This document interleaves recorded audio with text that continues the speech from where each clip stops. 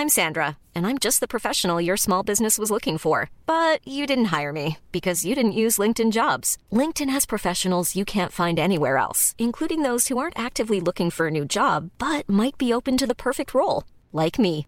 In a given month, over 70% of LinkedIn users don't visit other leading job sites. So if you're not looking on LinkedIn, you'll miss out on great candidates like Sandra. Start hiring professionals like a professional. Post your free job on linkedin.com/people today. Hey, it's Ryan Reynolds, and I'm here with Keith, co-star of my upcoming film, If, only in theaters May 17th. Do you want to tell people the big news? All right, I'll do it. Sign up now and you'll get unlimited for $15 a month and 6 months of Paramount Plus Essential Plan on us. MintMobile.com/switch. Upfront payment of $45 equivalent to $15 per month. Unlimited over 40 gigabytes per month. Face lower speeds. Videos at 480p. Active Mint customers by 531.24 get 6 months of Paramount Plus Essential Plan. Auto renews after 6 months. Offer ends May 31st, 2024. Separate Paramount Plus registration required. Terms and conditions apply if rated PG. I'm Mike Boris and this is Straight Talk. Pay attention. Welcome to Straight Talk. You can PT me today. A young woman from Adelaide, not from Sydney, two normal parents, a normal person has done something quite superhuman. She is the social media fitness sensation. Kayla Itsines, founder of the sweat training app. I believe they sold it for $400 million. It was just like the other day, I stood back and I was like, wow, I'm actually really proud of myself. I created this community of women. Someone said to me one day, Kayla, if you didn't have what you had, what would you be? I was like, I just thought it was the easiest question in the world. I was like, personal trainer? No. You lost everything. I'm like, yeah, a personal trainer. I'll be honest, the last 7 years, the whole rise of Kayla was really hard. Not being anyone to suddenly having my face, in the media. So if Nike does something wrong, it's Nike. It's not a person. But when Kayla Itsines does something wrong, it's Kayla Itsines' fault and it's her name. Why do you worry so much about it being misrepresented or not represented in the way that you have sort of outlined? I was hesitant to say anything. Why didn't you become the CEO? I think that for a long time it was just, how do I do this?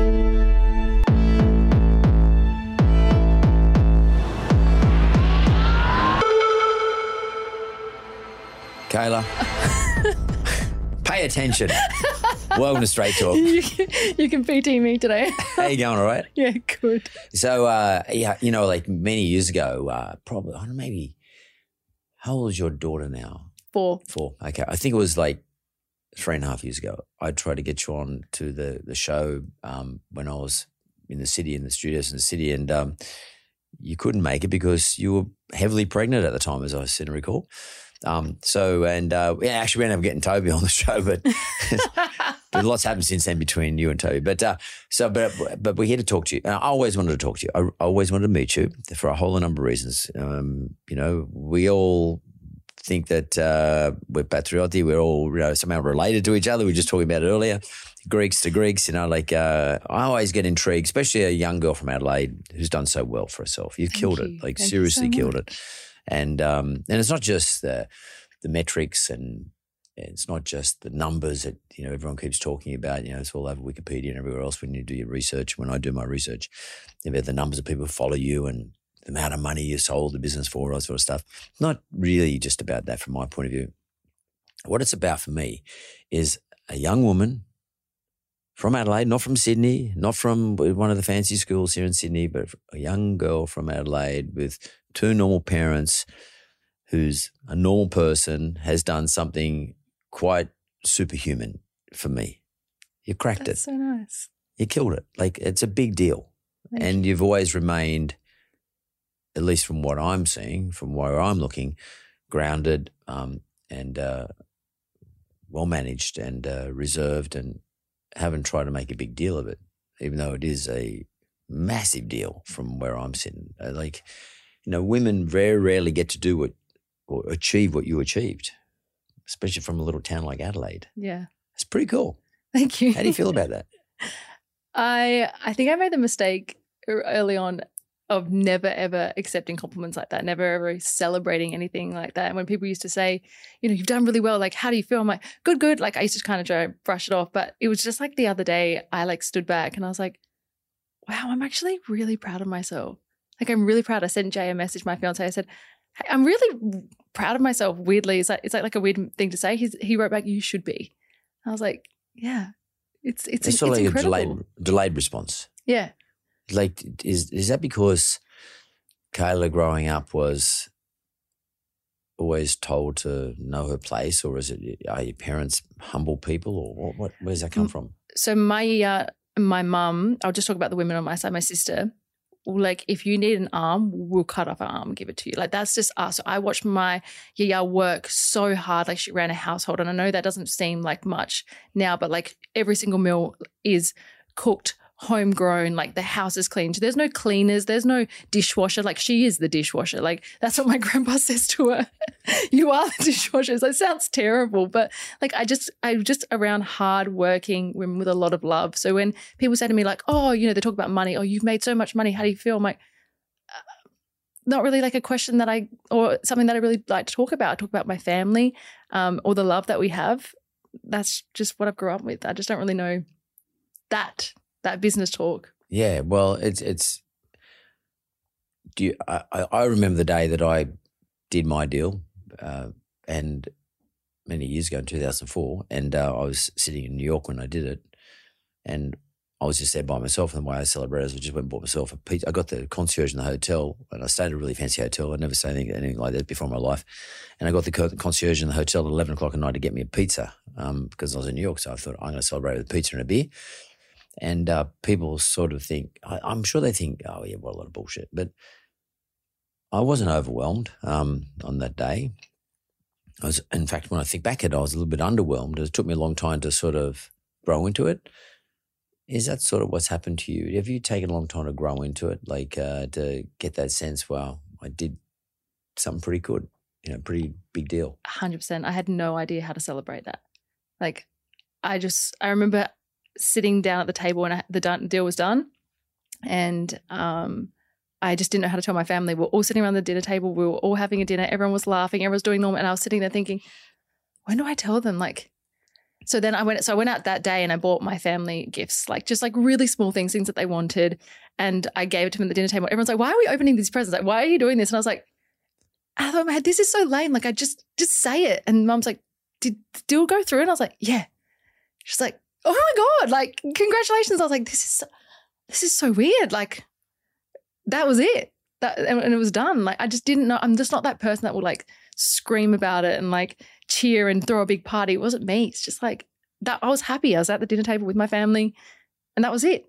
But at what point in time do you say, okay, I'm going to go spend some of the money. I'm going to go buy something I've always wanted to buy that I could never afford before. I couldn't justify buying. At what point did you do it at all? And if so, at what point? So this was actually prior to, we're talking about the sale of sweat. This is prior to this. This is the first money that ever came in through the PDFs. I was like so excited. I used to dream about this. So my brain goes really fast. I'll backtrack. My brain goes really fast. Ever since I was a kid, the only way I can put myself to sleep is to think of like imaginary situations where something really good would happen. And I would just keep thinking about it. I always used to think, I want to buy my uncle a car and a shed for him to fix up his car. This was me. I grew up with no money, so this is just me. I want to pay off my parents' house. I want to buy my dad a car and buy my mum a car because my mum drove around in this car. Mum, I won't embarrass you if you're listening to this, but it was not the greatest car. Like, it would break down. It was horrible. Anyway, and so the day that we made money from the PDFs, I paid off my parents' house. It was like my dream came true. And my parents didn't know how to act. I wrote it in a Christmas card to them. I was like, read it out loud. And they're like, they read it out. And my dad's face was just like, and I could see, he's never cries. I could see this tiny little tear wiped away this tear and it was just like, thank you. Like, I don't know what to say. Like, I'm meant to help you. Like, I'm your parent. Like, I'm meant to help you and you're helping us. Like, thank you so much. I was like, day made. That was it. That was my splurge of money. That was it. And it's funny that you should say that because sometimes the biggest deal is not that you've all of a sudden got money you got access to, but the biggest deal is what you can do for other people. And that's 100%. That is the biggest deal. 100%. Just seeing even my young couple, like, they never bought anything for themselves. And I went to Spotlight of all places. It's like I bought them a tablecloth that they can wipe down because I used to have to change the tablecloth to have so many people over for coffees and stuff. So I bought this tablecloth that kind of looks like concrete they could wipe down. It was like $70 a square meter. They would never pay this money for this tablecloth. They've still got it to this day, 10 years later, on the table. They love it. Like those little things, it's like money gives you freedom and happiness if you've got the right people around you to do things for them, to make them smile. Like I love that. Like I said, I'll cut off my arm and give it to you if you need it. Yeah, that's my. If I just ask you just to cast your mind back to the time, if you could give me an age, the time when you first thought about establishing an app called Sweat. Can you take your mind back to that date, that period? All I remember is being young, releasing the PDFs, and the only reason that the app was even considered was because our community members were saying we want, because we used to say we're like a personal trainer in your pocket. They like literally do it, like do an app. But no one in the fitness industry, especially in the women's space, had done an app. So when we transitioned to an app, we were like, yay, this is what you wanted. And they were like, no effing way are we paying $3 a week, $3.99 a week for an app. That's so expensive. That's too much. Like imagine that. We have subscriptions now for everything. But at the time, it was way too much. So there was thousands and thousands of complaints. The app wasn't ready to be held by thousands of people. So it crashed. Like everything went wrong. So in that time, I can't, like, it's almost like I've erased it from my brain because it was so scary at the time. I was like, I'm giving you what you want. And then bang, complaints, like, or bang, like not ready enough. And I was like, oh, I just want this to work. I just want everyone to be happy. Such a people pleaser. This is my problem. So I just remember being young and trying to service an audience. But did that dent your enthusiasm? Like, how do you respond? How do you react and recover from that? Yes, because it's different when if you have a brand. If you have a brand, let's say Nike. Who owns Nike? 99.9% of people will have absolutely no idea. So if Nike does something wrong, it's Nike. It's not a person. But when Kayla Itsines does something wrong, it's Kayla Itsines' fault, and it's her name, and it's her face that gets plastered everywhere, and it's her that people are angry at. It wasn't Sweat. It was Sweat with Kayla. That's what the brand was first. And it was me. So all I saw was my face in the news, my name. Was it in the news? Oh, of course it was. Complaint. Because you're charging $3.99. No, it was the fact that the app crashed and so many people wanted to get on it and we couldn't service those people. So it almost felt like at that moment you're like, did we just fail? Like, is this all over? Is it game over? And it was my face. And it's still to this day, no matter what, it's always me. Even if it's not me, it's always my face. So it's really hard having that brand. So what did you do though? Like, so when you fixed it. Yeah, no, but how did you go about fixing it? So like, what was the process? Did you have to call in a whole lot of tech heads to come in and sort this shit out? And you have to allocate dough to it. Yeah. And probably my biggest question is, how did you fund that? At the time, actually, I have absolutely no idea. No, I do have an idea. It's that we've kind of erased it from our brain. So it was press launch. And just being not ready, we had a dev team, which was building the app.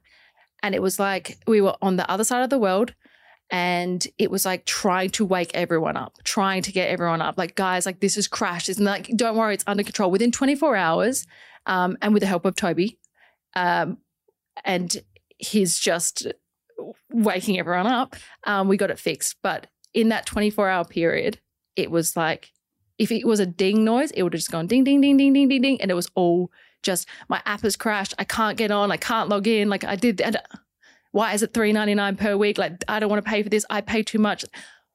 It was so much just as a kid. But we got it fixed. It sounds hectic, but yeah, it was so hard. How important is it, do you think? For me, it's really important, but how important is it for you in your case that you have a partner in those situations, a business partner? I mean, he was your partner, but just put that aside. How important is it when something goes wrong that you can sort of lean on your partner and say, oh my God, what have you done here and how are we going to fix it? I mean, and is that something you would recommend, having a partner going into these environments? Yeah. And you know what? It's really great. And it's great when you're actually with that person. It's terrible if it's terrible and it's great if it's great. Right? So like you're with this person and they're your partner, like in life. Yep. And they have your best interests. So you know that person has your best interest. When you have a partner who's like a buddy or you don't really know them, you can't trust 100% that person has your best interests. So yes, it's good if it's good, but if it's bad, it can go terribly wrong. I think if you have the right partner, it's great. You mean business partner? Yeah. Correct. But what would you say are because I've just been talking to a couple of guys who are in business together, and they're good mates. They always work together and they trust each other. Is the reason why having a good partner or a partner is because you know how someone is likely to react because you've known them for some time? Absolutely. Yeah, that's what it's about, like knowing their character. Yeah, and knowing and having that partner there. And this is a credit to Toby. Very cool, calm, and collected at the time. Very let's fix this. Very let's do this.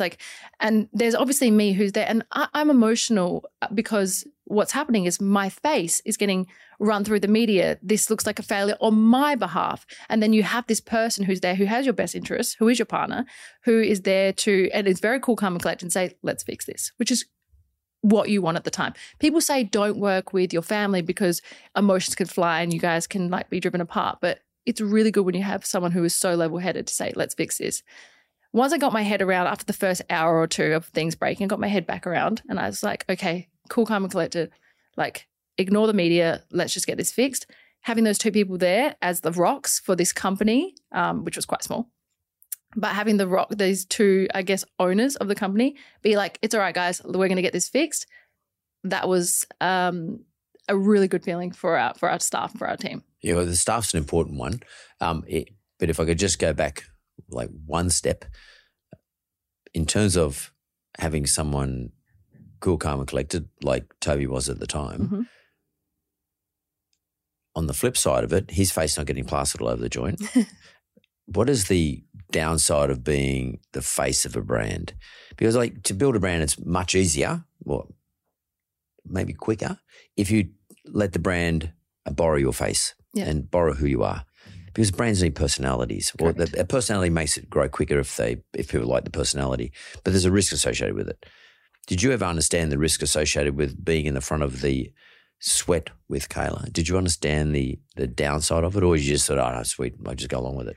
Listen, so this is what I recommend, and this is what I say to people. If you're going to build a brand and it's on you, set specific goals, morals, standards, almost like a brand identity. Have that prior to going into your business. And when you go into your business, whatever it is that you do, make sure you stick to those things. So, for example, this is going to sound like a bunch of mush until I actually explain it. So I said, I will never sexualize myself to sell a product. Never. Before you put your name out there. This is before. Yep. This was just me and how I grew up. I will never embarrass my grandparents. I will never, probably never train men. I just wanted to focus on women. And at the time, it was actually because of religious reasons that I had a lot of female clients, and I didn't want to. I loved those clients, and I respected them. And I was like, you know what, guys, I don't actually need to train men. I love you guys. We'll let's just have women in here. And that's how it started. So there was just these things, these boundaries that I set for myself. So I went in there with a bunch of boundaries and I never broke them. And the fact that I never broke them, I didn't have to worry about the brand getting ruined. Now, here's where it gets harder. You start introducing staff, social media teams, marketing teams, brand teams who try to be you. And if you step too far away, then you're actually giving yourself to them and putting your brand, your voice, your face in their hands. And by doing that, that's where the risk comes in. Because if they go and say something, they go and do something, they go and write something that's not you, all the risk falls back on you. So you have to be a control freak. If you're going to put your face that big on your brand, you've got to be a bit of a control freak, which is what I was.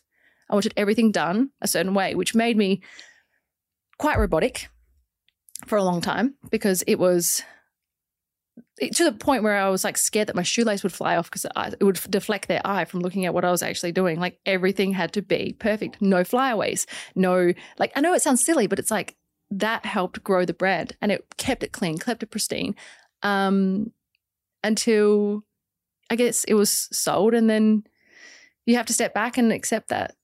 Would you say you had to become a little bit obsessive about the brand values? And I want to ask you as well on top of that, did you write the brand values down? This business about not sexualizing myself, blah, blah, blah. I had to. Was it written down? Yes. And then when you talked to your marketing team or whoever the people were, they had to understand that. So you inducted them into this process. Correct. And then do you become obsessed? Do you have to become obsessive? Now, it doesn't mean I'm not suggesting you have to become OCD, but do you become obsessed with getting things correct all the time? Yes, you become a control freak. Yeah, that's what you mean by control freak. Absolutely. Yes, you become a control freak. You want to be able to control every single situation because it is you. It is you. And so when things go on the media and everyone's like, don't worry about it, just ignore it. I'm like, it's not your face. That's me. So if you write one wrong thing, like, you step back for 2 days and you say, look, guys, I trust you. Like, you've got the brand guidelines. You know me. You've been working with me for years. And they go and write one word, just one word. That's me. It's on me. So I'm like, this is why I can never leave. This is why I'm still here to today. Like, you still have the business, but you're still in it because you want to be able to control that narrative. Why do you worry so much about? Is it a commercial concern so much about? Why do you worry so much about it being misrepresented or not represented in the way that you have sort of outlined? Is that for commercial reasons or is that more personal reasons? It's because, and it sort of sounds a bit backwards, but all I care about is changing your day, making your day better, making you the best version of yourself, making you happy, make sure, like, I'm a people pleaser. I just want you to have the best day. So I need to have control of that. So for someone to try and be me and try and make your day better via pretending to be me, I don't like that. I don't know what it is about that, but I always want to be there. Like, I want to be the one to help you. And it was really hard for me, and this is going back. It was really hard for me mentally to move away from one-on-one clients because the narrative is, Kayla always said, why would anyone want to train or do BBG, the program, because no one will buy it. It's not that. It's not that I said that. It was more the fact that I was like, why would someone want to train without me? I want to physically be there. I want to be able to say, well done. I want to be able to tap them on the back. I want to be able to give them a high five and smile at them and say, see, look, you did it. Why? Like, how could you do that off a piece of paper without me there? But they did it. It was called BBG and it went viral. And they absolutely loved it. And I got to stand back and be wrong because I love being wrong. I love when someone says you're wrong to me. I'm like, am I? Like, I love that. I love that women did this program. They stood up and they didn't need me. They did it by themselves. So that's when I became more controlling of what I was online because I wanted to definitely be always there, always me, always showing up. So someone met me in person, they're like, you're exactly the same. Like, that was a compliment to me. So it wasn't created. It was you. It's always been me. Like, I hope that what you see on Instagram, my videos where I'm demonstrating an exercise, you now talking to me now, you're like, you're kind of the same. Like, that is you. Yes, okay, maybe I sound a little bit more like, I keep saying the word control freak, but I think you would be too when it's your brand. Imagine if an AI model was suddenly just you. It's just not you. It's your voice and I'm just talking. And this AI robot's just pretending to be. Pretty cool. It'd be cool. It'd be sick. You'd love it. But you'd also be like, hold on, wait, I didn't really talk like that. Or do I really sound like that? Or did I really want to say that? Like, it's almost like someone else controlling you. You don't like that. In terms of how deep you go into that, in terms of your thinking, your process about how is Kayla represented and the rules, it's sort of like a rule book. Won't do this, we'll do that, won't do this. Do you get right down to the very detail like Donald Trump used to do, that he never smiles? If you notice, he never smiles. He always wears the same uniform. He carries his hands in the same places. I remember when he came out to Australia once and we were doing the show and he said to me, look, I'll allow you to do an interview with me. And at the end of the interview, he presented himself and we were asked to the media wanted us to do some photographs saying you're fired. And every photograph, we took about 30, 40 photographs and we had to approve them before they went out to the media outlets. And in every photograph, my hand was in a different spot. In every photograph he took, his hand was in exactly the same spot. And some of those photographs, I smiled. Some of those photographs, I just say, I don't give a fuck, whatever, just mucking around. His mouth was exactly the same on every one. His hair looked exactly the same. It was like there was just one pose he took 50 times. With me, it was like, they took 50, I did 50 different poses on 50 different occasions. But he was very, very particular in relation to how his brand was relative to himself, the media, and anyone around him. And I took that as a lesson and I try to learn from that. Did you go into that level of detail? Like Kayla doesn't smile or Kayla does smile or Kayla doesn't use certain words, she doesn't swear. Do Did you go into that program? Yeah, there was, okay, so no, not that level of detail. But, like there was other things. So there's my guidelines. So I'll call them my guidelines, which I will not sexualize myself to sell a product. I don't want to embarrass my grandparents. Like, I said it before, like I will never train men. Like, there was heaps more. I've written them all down. And I will never promote something that I don't believe in. That was like another huge one. And that's why we said no to so many deals. Like everyone's like, oh, we'd love you to, we'll pay you $1 million. Say you drink this alcohol brand. I'm like, no, I don't even drink alcohol. Like, I don't care for $1 million. Like that will ruin me. And just for what, $1 million? Like I don't care about that. And that sort of set me apart from a lot of the rest. And then there's a brand team that comes in and said, also, like at one point it got crazy. Like someone came in and said, like, we never want to see you in a matching set because that's too influencer. A what set? A matching set. So like if I was to wear a red sports bra, I can't wear red shorts because that's too influencer and not personal trainer and not friendly and it got very much in detail. I was like, oh, okay, this is getting a bit hectic. I just wanted to stick to my guidelines. Yes, I was always warm and friendly, but that's just me as a person. Like nothing about this was robotic or fake. It was just what I wanted.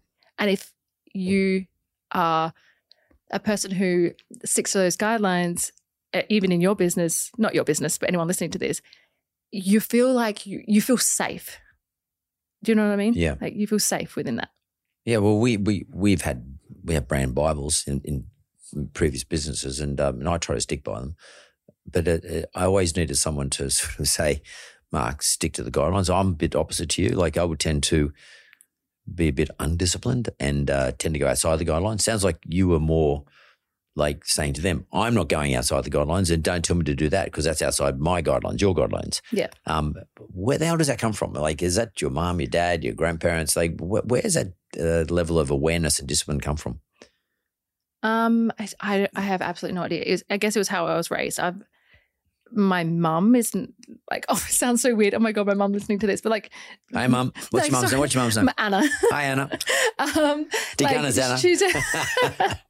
She's just not like that. She's just like so humble. She is, she's not loud. She's not an attention seeker. She's not anything. She's very just like a little Greek mum. And then my dad is like the thing I always say about my dad is like he's never raised his voice. My dad is the most cool, calm and collected person ever. Like anything goes wrong, I'm like screaming at my sister. She's screaming at me. She stole my toy. She did. My dad would always be like, just be cool, man.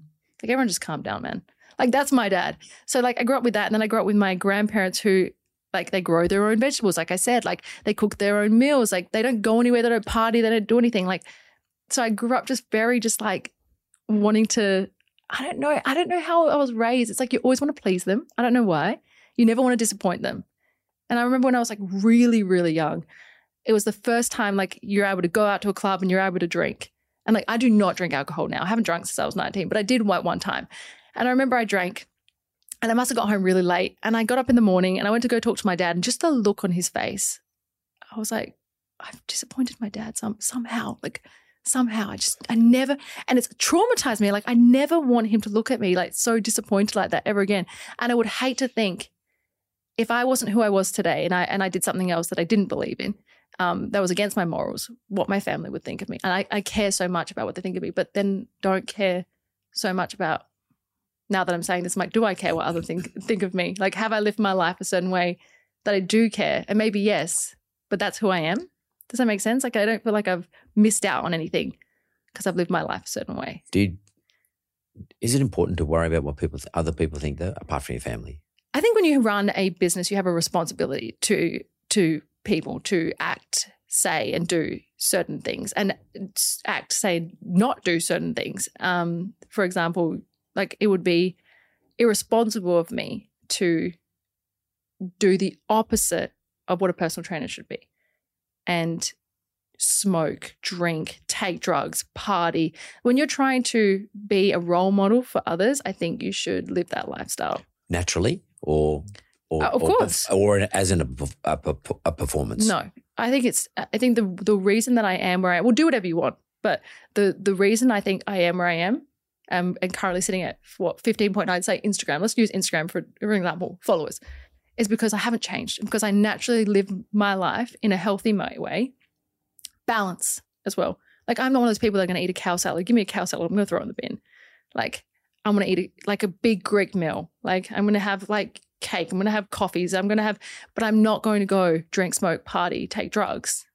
I naturally live a healthy lifestyle. That's why people follow me, because they trust me and I practice what I preach. I'd like to know what you think is the reason why people follow you. So my brand guidelines, that's why. Yeah, Kayla, so because they know me. So Kayla she's family orientated. This is not an act, by the way. Like I don't want anyone listening to this being like, she's just made this whole life up for herself. This is how I live my life. So I love my family. I love them more than anything. How does that come out though in your socials, for example? Community. Like I created this community of women because I was so sad. I grew up in this bubble, and it's stupid of me because I thought every family was like my family. Like my mum, like if people come over, my mum cooks. Like my mum's hospitable. And remember, and for anyone listening to this, I never traveled until the program was released. So I didn't know anything other than the bubble that I grew up in. So my family is full of love, full of kindness. And I thought that everyone's family was like that. And it wasn't until I traveled that people would come up to me crying, being like, I've got no one. Like I'm so depressed. And it's the only thing that's helped me. I'm like, oh, okay. Like, what do you mean you've got no one? Like, where's your parents? They're like, oh, they don't live in this country. Like they live in another country and I don't really speak to them. I'm like, oh. And then the next person would come. A lady came up to me, the saddest story ever, and it still haunts me to this day. She had terminally ill, 4 kids. She was dying. She's like, I've got cancer. This is the only thing that's getting me through. I was like, oh my God. Like story after story after story. These are boot camp meetups. This is the end of the boot camp when you're supposed to be on a high. You're getting story after story after story after story.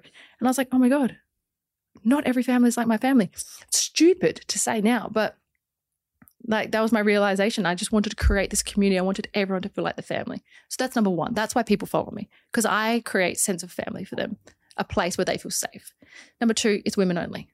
So again, not only do they have a community and family, but a place that they feel safe. No offense, but some women feel not safe. It was the fact that I didn't sexualize myself. So they felt that it was safe for their kids to follow me. There are a lot of mums that follow me. Their kids follow me. I don't drink alcohol, which that's by choice. I just don't like it. It doesn't like the taste. I don't like how it makes me feel. Mothers, again, parents, trust me. Do you let that be known though? Absolutely. Yep. So people know that. And I don't have a reason. Like I wasn't an alcoholic. I just don't like the taste. It doesn't fit my lifestyle, so I don't drink it. So then again, mothers with their kids feel safe. Follow Kayla. Follow what she says. I've never been on a diet. I refuse to diet. I just eat a healthy, balanced diet, Mediterranean food, whatever it is, our Greek food. Again, so there's that trust there again. And I maintain a healthy relationship with everyone that I'm around. Trust. Again, I think people follow me because they just trust that I'm not going to randomly go off and, I don't know, do something out of the line that I stick to. When you say sexualize, do you mean you're not trying to be, I don't know, some, fancy model up there with a tight clothes on or something? What does that mean, sexualize yourself? You won't sexualize yourself. What does that mean? There is literally a trend currently right now that trainers are speaking with their back to the camera. So you're staring at the back of them, their booty, and they're leading their chats with the back of themselves. Okay. I think that in a real life situation would be very weird. If I was to approach you in tiny shorts and walk in backwards and say, hi, Mark, I'm here for you. Walking backwards, that's for sure. You would probably be like, what is going on? Like, this is so awkward for me. Like, so this is how people are leading their stories, their talks to their audiences. Like, there's little things I just couldn't do it. Like, I mean, I'm not going to put myself down, but I'm not exactly the curviest person in the world. So, like, I don't want to attract a male gaze in that way. I don't know if I feel like I'm going off topic here, but like actually you're on topic. Yeah, I just feel I don't know how to say that without putting women down. I don't want to put women down, like, at all. I'm here for women. I support women, but I think there is certain very obvious images and ways to stand and be and talk that are sexual, and I don't support it. Like, it's not for me. But if someone else wants to do it, that's fine. But you think your audience likes it though? Because I was going to ask you, is there any sense, especially from when you were younger, when you're building your audience, is there a sense of naivety about Kayla that made it more? Hi, I'm Daniel, founder of Pretty Litter. Cats and cat owners deserve better than any old-fashioned litter. That's why I teamed up with scientists and veterinarians to create Pretty Litter. Its innovative crystal formula has superior odor control and weighs up to 80% less than clay litter. Pretty Litter even monitors health by changing colors to help detect early signs of potential illness. It's the world's smartest kitty litter. Go to prettylitter.com and use code ACAST for 20% off your first order and a free cat toy. Terms and conditions apply. See site for details. There's never been a faster or easier way to start your weight loss journey than with PlushCare. PlushCare accepts most insurance plans and gives you online access to board-certified physicians who can prescribe FDA-approved weight loss medications like Wegovy and Zepbound for those who qualify. Take charge of your health and speak with a board-certified physician about a weight loss plan that's right for you. Get started today at plushcare.com/weight loss. That's plushcare.com/weight loss. plushcare.com/weight loss. Interesting for me to follow, because she wasn't somebody who knew what the hell's going on and was actually managing the whole process, either sexualizing yourself or not sexualizing yourself in your case, more of a performance, whereas you were just being yourself. Correct.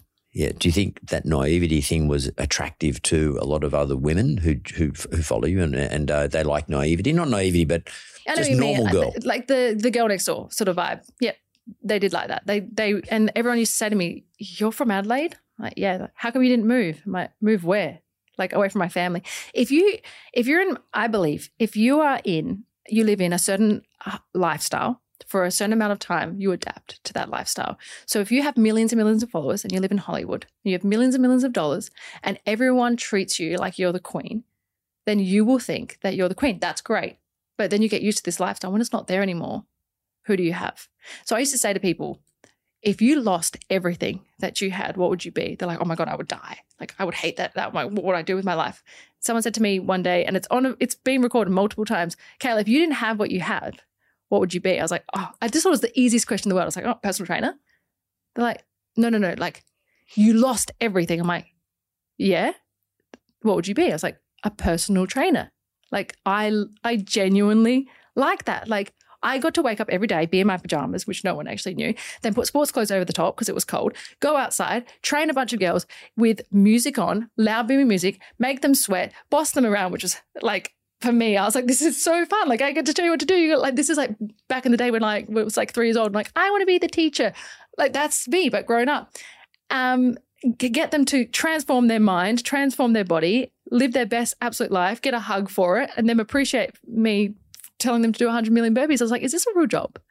Like, this is the coolest thing in the world. These women are like, thank you so much. I feel amazing. Of course I'm going to be a personal trainer. Like, this idea of being like an influencer that makes millions of dollars by advertising this tea and this camera and this cup, not interested. Not for me. Never been for me. Would you have been, though, if you hadn't sold the business? Like, just to make money? Never cared. The amount of times I have been offered millions and millions and millions of dollars to sell skinny teas, protein shakes, things that I just do not believe in, diet pills, anything you can think of. And I've just said blanket no. Even things that I did want to partner with. I was like, it only benefits me and it doesn't benefit my community. So no, they're like, Kayla, like, it's a partnership with this clothing brand. Like, that's sports clothing. I'm like, but what does my community get? They're like, nothing. I'm like, do they get even a discount or like their own? They're like, no. I'm like, okay, then no. I just don't care. So the Sweat app now is now called Sweat, not with Kayla, but just called Sweat. And that was acquired by Icon Fitness. A big organisation, okay? But you're still there. I am. Yeah. So what's your role there now? Personal trainer. Yeah. It is. But the face. You're still the face. Yes, I'm still the face, yeah. I create content. I do programming. I do stuff with obviously social media. So I teach people how to do certain exercises and show them certain routines and direct them over to Sweat. 100%. Yeah, because I've been following you for ages. So. Yeah. Sweat is still standalone. Still standalone, yeah. So why didn't you become the CEO or the whatever, like the chairperson or the leader of the pack or whatever? Why didn't you do that? Exactly why I said I love, if you gave me any job role, it would still be personal training. Like, that is my favorite thing to do. That is not appealing to 99.9% of the audience because you have to get up at 4 o'clock in the morning. You have to work. Like, you got to mop gym floors and wipe people's like sweat off the mirrors. That's why it's so frustrating for me nowadays. that everyone wants to become a personal trainer, but they only want to do it online. Have you ever trained a client? No. Like personal training is the most fun job. CEO to me, people coming to CEO is a role where I watched the CEO role at Sweat, and it's Adam Kosh, and he's amazing, but all he does is deal with complaints, deal with putting out bushfires. Absolutely, putting out fires every single day at his desk. Like, I don't want to do that. That's not fun. Like to me, I always joke with Adam and say that he has the boring role. He's like, Kayla, without my role, I said, no. But to me, I just don't want to put out fires all day long. And that's what I feel like the CEO does. My role is fun. I get to be around women, train women, like play loud music in a gym. It's the best job in the world, honestly. Is it just fun, or is it you're getting feedback all the time? So does Kayla needs the feedback? Does she like to feel what people are experiencing? Absolutely. Every single day, feedback in. We want this, we want that, we feel this, we feel that. And it's me. I'm putting out, I guess I'm like a CEO in my own role. Like I'm dealing with like the community. They're sort of like the team members that come into me saying, we need this, we want that, we want that. And I go out, go grab all that information. I still have my own Instagram account, the Kayla Itsines one. And I give it to like a team. This is what they want. This is what they want. This is what they're saying. This is what this person's saying. I wish I could tell you what was coming up because that would be awesome. Actually, can I say what's coming up? Please do. I'd love to know. Can I say? Well, yeah, cool. So people are excited. So there was a program that was super famous back in the day that we made called BBG. Yep. And what does it stand for? Okay, stand for Bikini Body Guy, which is what we got rid of because nowadays that just is an outdated view of health and fitness, and we all know it, and it got changed. But originally, no one ever called it Bikini Body Guy, and I think the news were like Bikini Body Guy, but it was always called BBG. Anyway, we got rid of it, which is what I was really sad about. And it went back into the app, but it went into high intensity. It was called High Intensity with Kayla. Sort of ruins the whole small, BBG, ruins the fun out of it. And then it got changed when COVID happened because there was people weren't able to use equipment. So like the whole program sort of got wiped, it got changed and just became a high intensity program. Now, from the request of the community, because I'm still online, they were like, can you just bring back the program? Like it was the fittest I've ever been. It was the strongest I've ever been. Mentally, I felt amazing. Like, can you just bring it back? So we're bringing back the program, but we're calling it something different. But can you just explain for me though, what was the program? So what's the difference between that program and what the people have been using? So what are the differentials? So high intensity in the app is like a high intensity program. Yep. It is what it is, just high intensity. Whereas the PDFs, BBG, were 28-minute workouts. So 7-minute circuits, you do them 4 times. So 7 times 4 is 28. And they were for women, written by a woman. And it went viral all over the world, just 28-minute workouts 3 to 4 times a week, giving people the most incredible transformations inside and out. It was just amazing. And it brought just a community of women together through boot camps, through meetups, through social media. It was incredible. So you got 7 exercises perhaps? So 8 exercises. 8 exercises. Broken up into like circuits like this. So 4 exercises on this side if you're watching, 4 exercises on one side, 4 exercises on the other. You do this for 7 minutes till the timer stops. So keep doing those exercises. This side, this side, this side. So 2 circuits. And just repeat twice. It. Yeah. And that's all as simple as that. And I used to say to people, they're like, but it's only 8 exercises. I was like, yes. But at the end, if you add that up, you've done 50 burpees, you've done 70 lunges, like you've done 10 chin-ups, but also like, 100, whatever it is, skips. If you go to a gym now and do that, you stuff around. Like you go to a gym, you lift weights, 10 reps, you might go have a drink, talk to your friend, you go back, you add up your session, you might have done 40 squats. Well done. But with BBG, which is like the OG Kayla program, you'd have done 400 and you wouldn't even know because it's 28 minutes and you just don't stop. It's just such an incredible program. So and the objective, so you do the program, you do the 28 minutes, you're completely stuffed. Mm-hmm. Yeah. The objective though is to get you that body back, or is to lose calories, or what? It was honestly a program that it just makes you feel incredible. It's like it empowers you. You're doing it by yourself. It's probably one of the hardest programs you'll ever do that you don't think it's going to be hard because you look at it, you're like, it's pink, it's got like a girl cartoon character on the front, like this is going to be easy. Like so many husbands of the women did the program that couldn't get through it. Like, this is impossible. This is so hard. So it's this program that you finish and you're so proud to share. And it was this sort of viral, you finish and you're like, almost died, but like I did it. And then you're more inclined to share it. So it gave women a challenge, something that they said, I can't do it, turned into I can do it. And that's what I loved.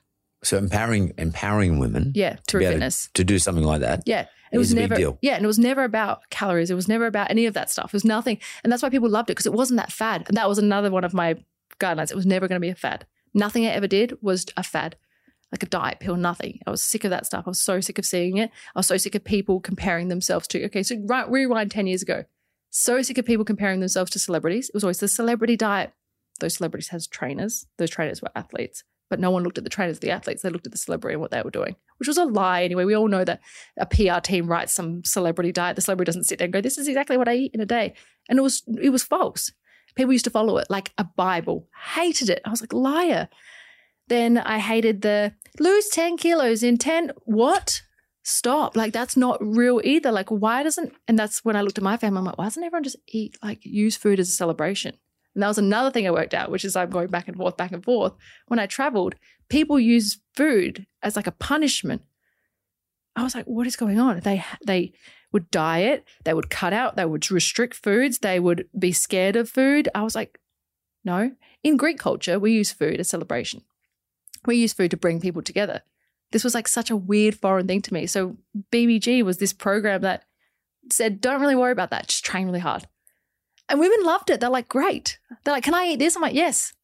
And how important simplicity, because like 28 minutes, that's not a long time. So like most people think, oh, I've got to train for an hour. I've got to train for 45 minutes or whatever the case may be, or even longer. Or I've got to run for an hour. That sounds pretty cool. Just 28 minutes and gets me to where I want to get to. That was the line. That was the hook. That was the one that they loved. I'm sorry, but like, if you're not a person who understands the fact that like it takes 20 minutes at least to get your kids into a car, to get them then to drive 20 minutes to the gym, to then put them into a crèche, make them stay there, stay in the gym, just stay there. Mummy's going to go work out. Go and work out. Say you do a 28-minute workout. Get your kids, get out of the crèche. Come on, we're going to leave. That's another 10 minutes. And then you're back home 20 minutes. That's an hour and a bit more to try and get to the freaking gym. Imagine in the comfort of your home, you do the workout for 28 minutes. And hearing it's just 28 minutes was so satisfying.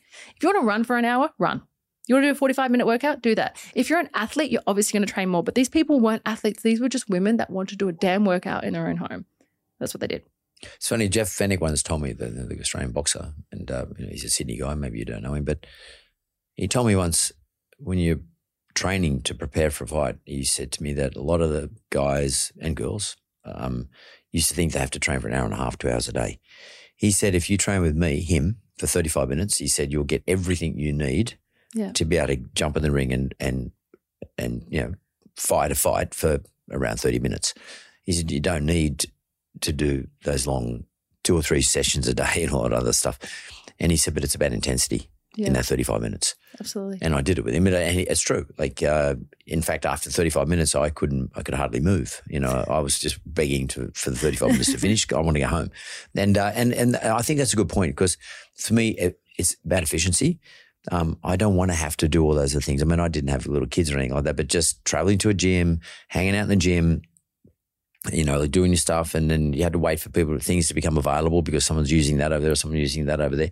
There's a lot of convenience associated with this. Is that is that geared towards busy people, either mothers or just busy people generally? Are you trying to send this message to busy people? My 28 minutes is better, more efficient. Everyone's busy though. Yeah. Like, it's not just busy people. Like, an hour for a workout in a day is a long time. An hour and a half is even a longer time, obviously. 28 minutes was just so appealing to everyone. I wasn't like only busy people, only people with a job, only mums. It wasn't. There was this huge, I think at the time it was like we had to legally put an age bracket. So we're just like 18 to 50. I can't even remember what we wrote, but that would just opened up this like audience. And it was just, who is this for? People used to say to me in interviews back in the day, who is this program for?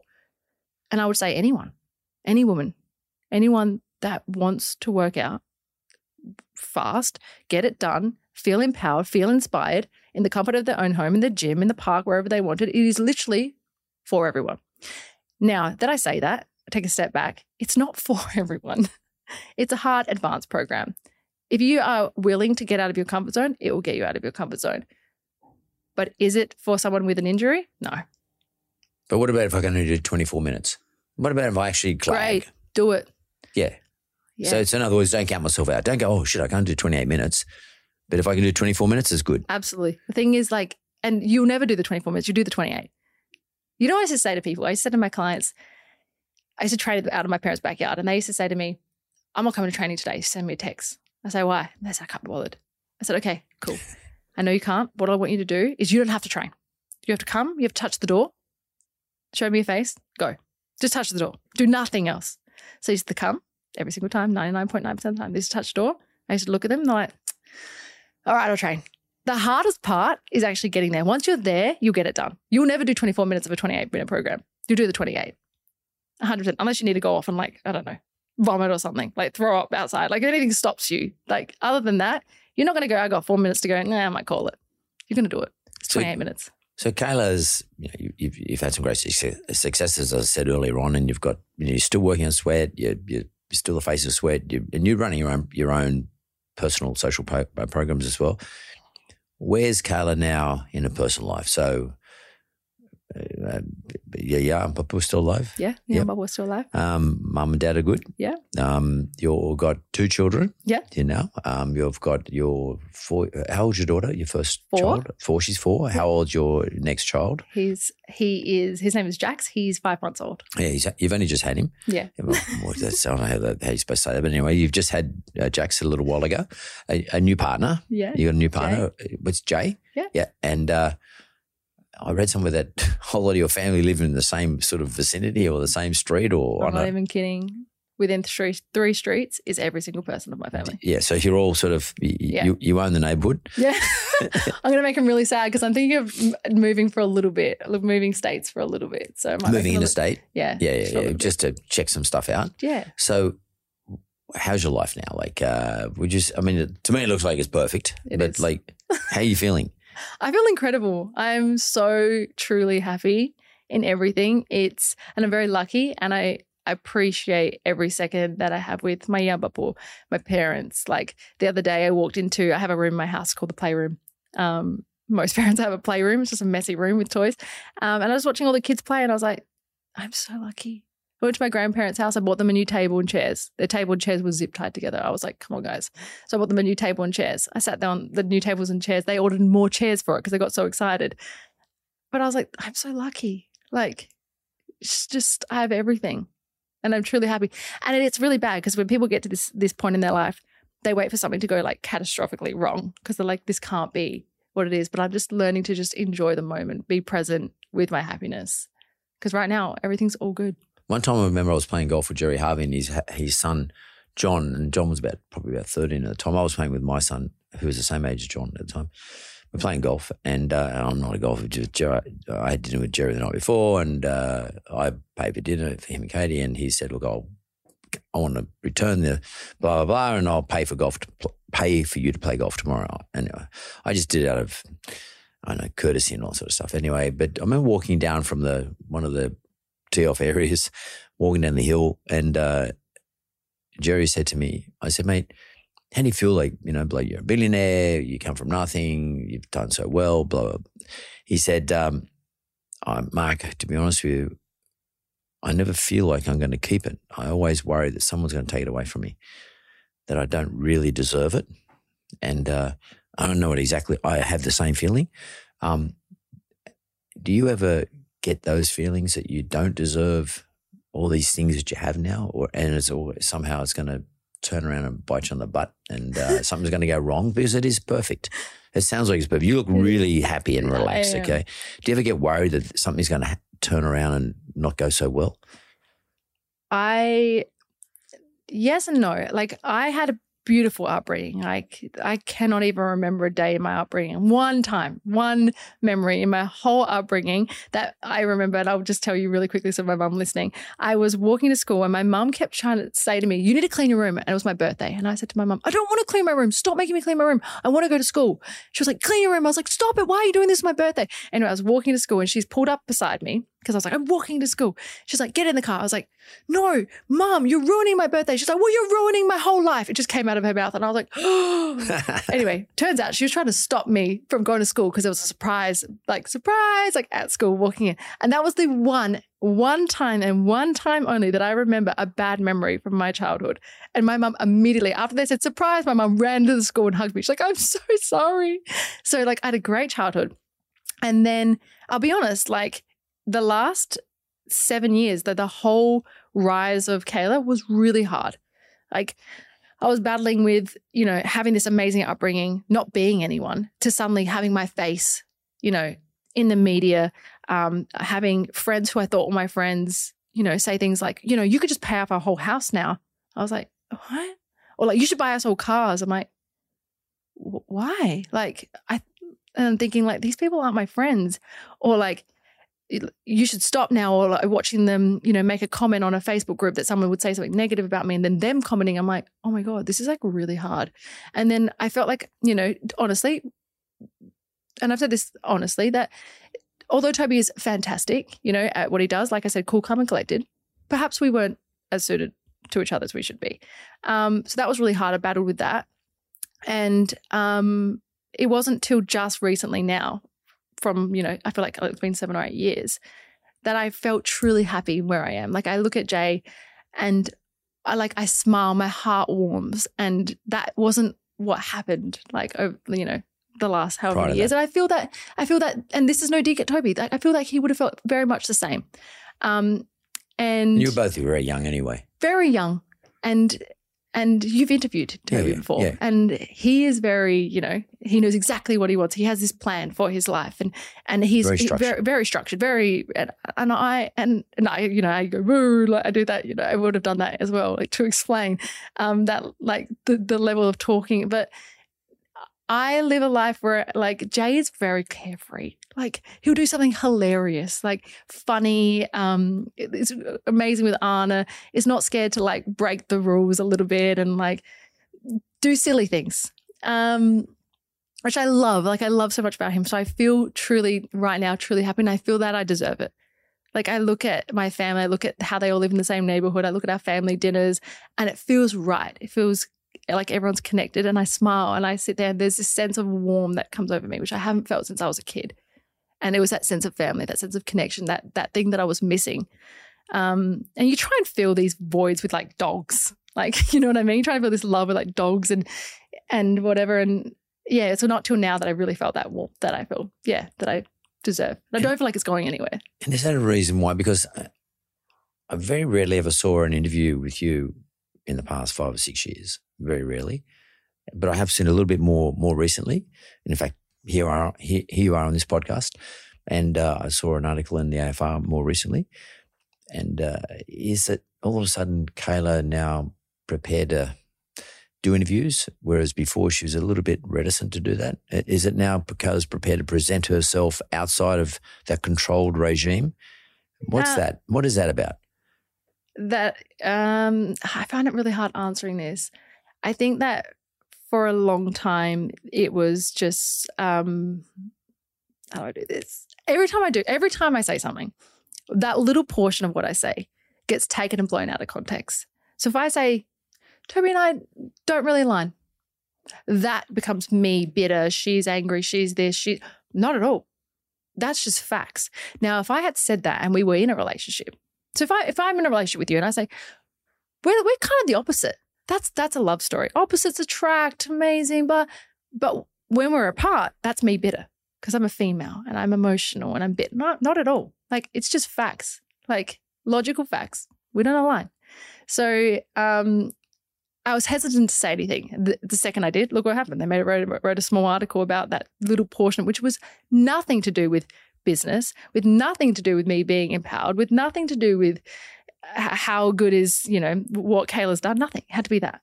So I'm reluctant to and reserved when it comes to those types of conversations. And then that's why I'm going around. As you can see, I'm going around and around. I'm not answering your question.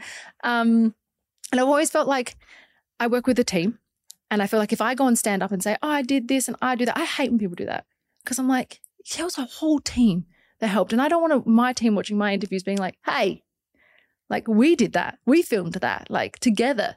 So that's why I don't go and say I did this and I did that.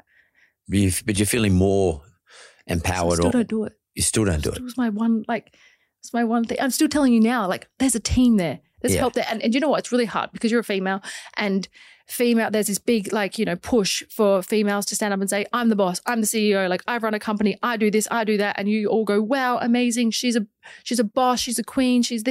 But like, I'm not like that. I'm happy. And it puts me in a position of weakness in other people's eyes because they're like, oh, you had help. I'm like, yeah, that dude over there that runs that company, he also has help. But it's just how you say it. Like, I'm happy to say I have help. I'm happy to say I work with the team. I'm happy to say that I should probably be reporting to D at Sweat than her reporting to me. Like, I'm happy to say that. I don't know why there's this big thing about being this boss woman. Like, I just work well with the team. So I think what you're saying to me, and I often think about this myself, I mean, success is always built upon the broad shoulders of others. I don't give a damn who you are, Donald Trump or whoever. I mean, I don't give a damn who you are. Success is always built upon the broad shoulders of others. But what you're also saying is that it's important to understand your own vulnerabilities or your weaknesses, and that others will fill that void. I mean, you even just said it about Toby. Like you said that he filled a void when things went a little bit south when the app first went up. Absolutely. And his calm, cool, collected sort of personality allowed it sort of to, you know, filter back down to your staff and everybody else have the confidence that everything's going to be okay. Yeah. And it got fixed. Logical, non-emotional. Yeah, non-emotional. Like, do it. Yeah. And that's great. And that works in that role. Hence why you're the CEO. You're going to put Toby, no offense, Toby, like you're not going to put him on a stage filled with emotions, doing training at boot camp with women screaming and loving and hugging. That's just not him. That was me. Like, that's right. And I'm like not sure he looked that good in a crop top and little shorts, but like that was where I sat. And it doesn't sit like that. It sits like that. And it sat like that and it did so well and it went like that. And that's what makes a successful business. Your two CEOs, or the two people, not two CEOs, but the two mates that run the company together. Like, it's got to sit like that. Yin and yang. One has got to be good in one area, one's got to be good. The best thing about us was that we didn't step on each other's toes. I'm not trying to be you, you're not trying to be me. Up, up, up, up, up. Still up, up, up, up. You know what I mean? If you try and step on that person's toes, you're going that way. And that's what we didn't do. And that's why the business was so successful. But people view it like that. Oh, you're creative? Oh, you ran boot camps only? Oh, you're a personal trainer? Oh, you're the CEO. The only reason I would take the CEO position to say, I'm the CEO. That's the only reason. That's the only thing it would do to me in my head, and maybe to a few suits. But otherwise, I'm fine. Yeah, I mean, I just think the whole CEO thing is a bit of a nonsense, to be honest with you. Like, it doesn't make much sense to me. Chief Executive Officer, I don't know why he or she's a chief in charge of an executive officer. It just sounds like head administrator to me to some extent. Like, that's how it seems. Like, and because you got to have someone who's plugging in the gaps. That's important. But that's more an administrative role. Yeah. And then there's expertise roles within the business. So, I mean, I agree with you in terms of the CEO's sort of nomenclature. I mean, it's a bit of a thing we're stuck with because that's how we're educated. That's how we've been taught to look at how companies are run. It might be different at BHP or, the bank, Westpac or something like that. But I think in businesses like what we have, what you had it's a different sort of environment. And in your case now, the CEO probably more likely a better representative of the new shareholder. If the new shareholder can talk to the new CEO and tell the new CEO what they want to see in terms of returns and all that sort of stuff. And that's a really interesting analysis that you just provided, particularly. And I think you and Toby, I mean, knowing him as I do, not perfectly well, but I just know him, I have interviewed him a few times, that he's a very structured thinker. Absolutely. And very good at that. But I also think my gut feeling is he accepts what he's strong at and what he's not strong at too. That's what I think. I've never asked him, but that's what I think. And now speaking to you, I can sort of see why it did go so well, because to some extent you're nearly opposites in some regards. But that's what the business needed. That's what your business needed. That's what your audience wanted to see. And he sat behind the scenes all the time. Yeah. It wasn't,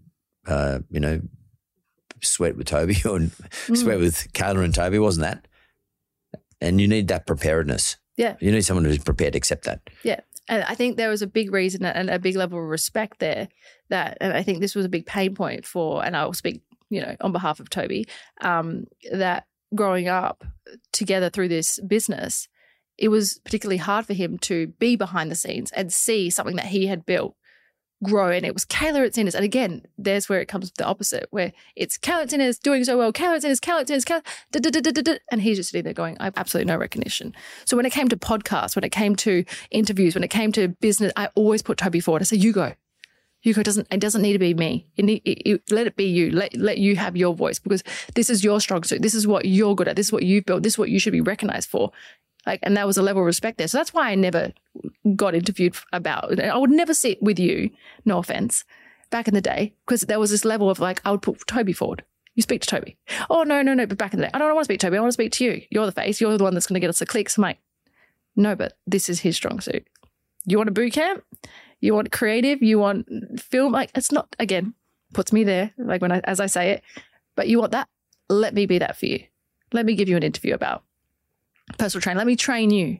But you want business, analytics, you want numbers, you want this, you want growth. You speak to Toby. That's how it works. That's very clever. It's nearly like you step back from the business. I don't know. It's nearly like you can set yourself back and step outside of everything and actually have a look at it. Look at it objectively. Look at everything that's going on in the business objectively. It looks like you're able to remove yourself from the business. Kayla can remove herself from the business and just have a look at everything, everyone wrestling in the mud and all the sort of stuff that's going on, and just see and take the view where she fits in. That's a pretty mature thing at the time when you were much younger. You were in your 20s. You were doing it. Did you know if you're doing that consciously, or was that just your instinct? I don't know. I guess it must have been just instinct.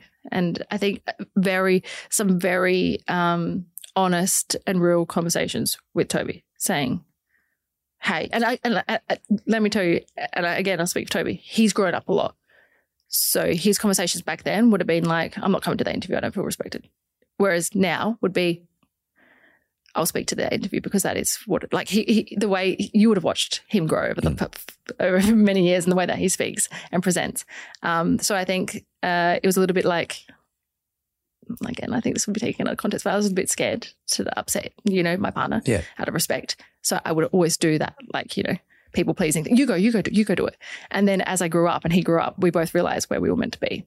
It was, I think it's very mature. And where my final question to you is, what's the go forward for Kayla Itsines? What happens from here? Apart from relaunching, your 28 minutes, but where to from there? Or do you just live the day by day and just live your life, or do you actually set up a plan next 5 years? Well, I'm still at Sweat for probably the next 5 years, and I want to concentrate on that. I think that my biggest mistake through this whole thing is not celebrating where I am, never, always looking forward. And I guess that's great. And that's what makes you successful, because you always have a plan, you always have a goal, you have something to reach. But if you never celebrate where you are, you will never be happy.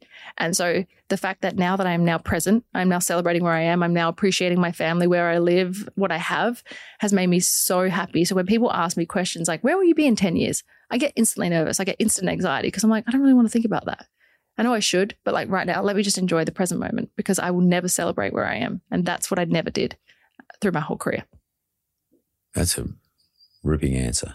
Thanks. It really is. Thanks. And thanks for taking the time to see me. Thank you. Good to see you. You too.